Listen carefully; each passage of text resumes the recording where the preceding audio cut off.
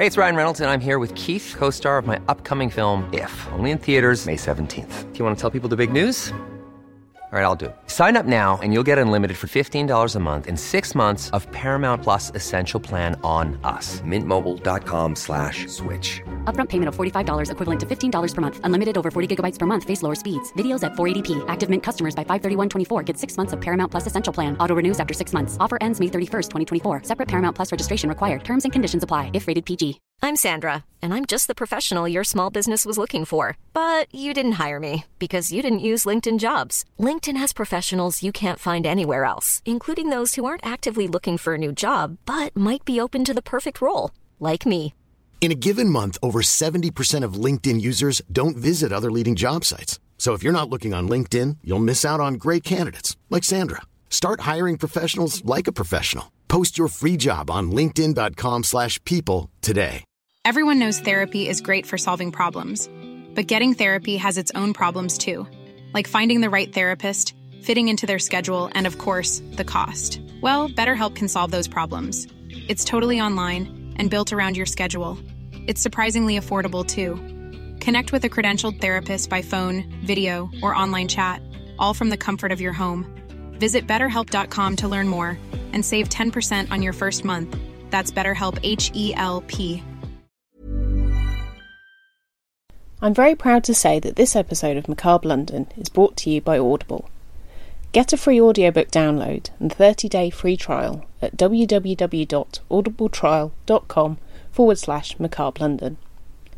Audible has over 180,000 titles to choose from your iPhone, Android, Kindle or MP3 player, and I'll be recommending one of those books later on in the show.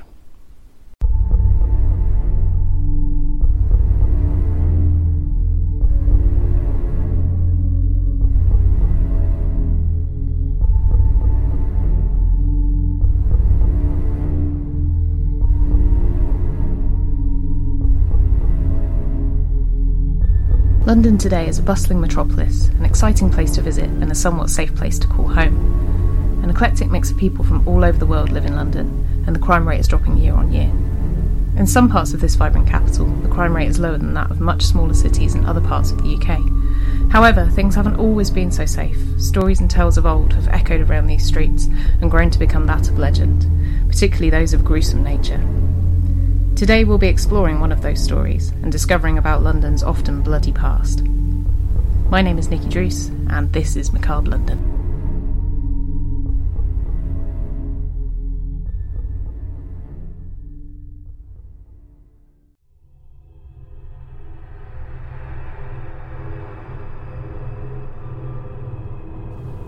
Halloween is synonymous with spooks and ghouls, and so it would be remiss of me if I didn't tell you a ghost story that is so first-hand that it couldn't come any more from the horse's mouth. That is because this ghost story is something which I encountered just under 2 years ago. When I was looking for places to rent in London, me and my newly acquired housemate from a flatmate speed dating event went to view a house that was huge but really cheap to rent. It was a beautiful Victorian terraced house by the woods at Shooters Hill in South London, an area we now know used to be the pathway to Kent, and where many highwaymen would attack and also murder people passing through. The house was strange in its layout. It had a sloping conservatory which led to a galley kitchen, a basement on the middle floor which the living and dining room sat over on the upper floor, and the bathroom and 2 bedrooms were also on their own separate levels. If there was a room, it was bizarrely placed.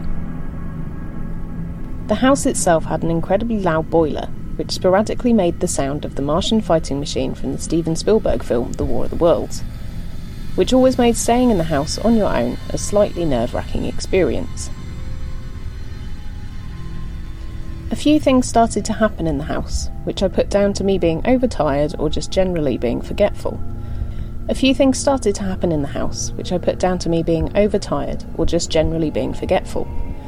Food would move around in the cupboard, which I put down to my new housemate, but then I soon realised that he didn't eat anything at home as he was working nights, something which he later confirmed with me. Things would move from the living room and reappear in my bedroom, but not normal things that you would expect to be in a bedroom. magazines from the downstairs table would appear in there. Cutlery would appear behind the TV, and my washing that I would hang out on the upper banister would always fall from the top of the stairs. One night, the table in the living room started to violently shake from side to side, which I put down to my cat who was sitting on top of it, except there was no way she could have moved it, and jumped off the table once it started to move. It continued wobbling for a good 10 seconds afterwards. One night I was on my own and getting ready for bed in the bathroom at the bottom of the stairs leading up to my bedroom. As I was washing my face, I saw something moving behind me in the mirror, so I called out to my cat. I turned round, and she wasn't there. After I'd dried off my face and went to walk up the stairs, I saw it.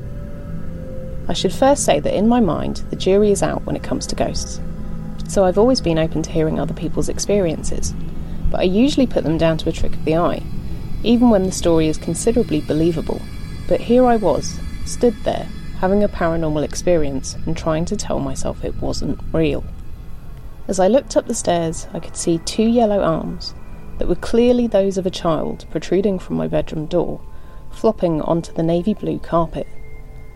The limbs were blotchy and jaundiced, and looked as if I imagine a rotting corpse would look like. As I stood there in complete silence, I saw the arms start to move, grasping at the floor and pushing up onto weak-looking elbows. The arms were then followed by a wet, hair-covered face, which was missing eyes. It moved its head around and seemingly stopped for a second before continuing to haul its small, heavy body onto the short landing. As it crawled, I expected to see the boy's legs following him, but he was seemingly cut in half, as his clothes were ragged from the waist down. Well, I say clothes, he was naked from the waist up, and below he wore a belt and tattered blue shorts, for they may have been trousers before whatever fate happened to him. He continued his crawl into the wall, which was only about a metre from the bedroom door, and then he was gone. I immediately ran up to where he'd been and went straight into my room and shut the door. After that evening, we only stayed in the house a further 2 months, as I always felt uneasy and like I was being watched whilst I was taking a bath or during the night when I was sleeping, as I'd often wake up and felt that the boy was there. I don't think he meant me any harm, but I didn't ever tell my housemate or even my boyfriend about the occurrences until after we left the house, as I was scared that if I acknowledged his presence, I might make things worse. The area around that house is known for its terrifying goings-on, so maybe the boy was caught up in something like that, or maybe he just had an accident in the house. Whatever it was, it's made me more of a believer now, but there's still a part of my brain that questions if my head did just make it all up.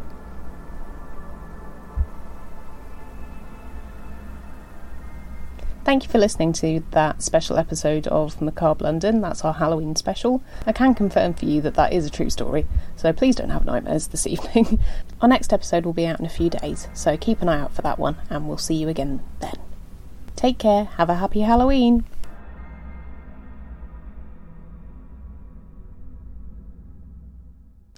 For you, the listeners of Macabre London, Audible is offering you a free audiobook download with a free 30-day trial, to give you the opportunity to check out their service and to see what audiobooks are all about.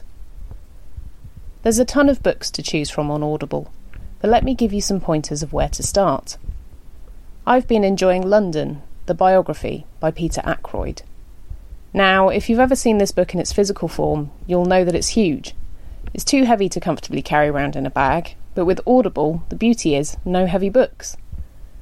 London, the biography, is broken up into manageable sections on Audible, so you can just listen to the chapters you're interested in, and you don't necessarily have to commit to listening to the 800-page book in full. I'm currently enjoying the section on Fire and Pestilence, read by Simon Callow, if enjoying is the right word to use. So why not give it a go?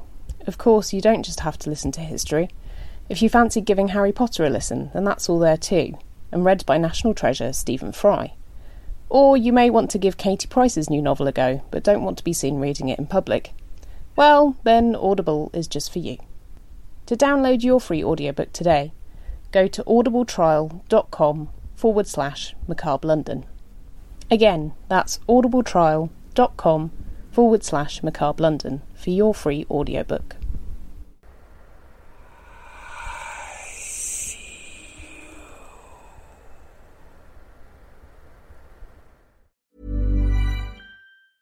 Planning for your next trip?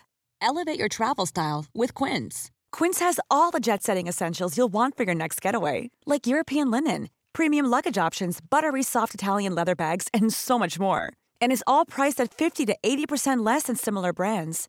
Plus, Quince only works with factories that use safe and ethical manufacturing practices. Pack your bags with high-quality essentials you'll be wearing for vacations to come with Quince. Go to quince.com/pack for free shipping and 365-day returns.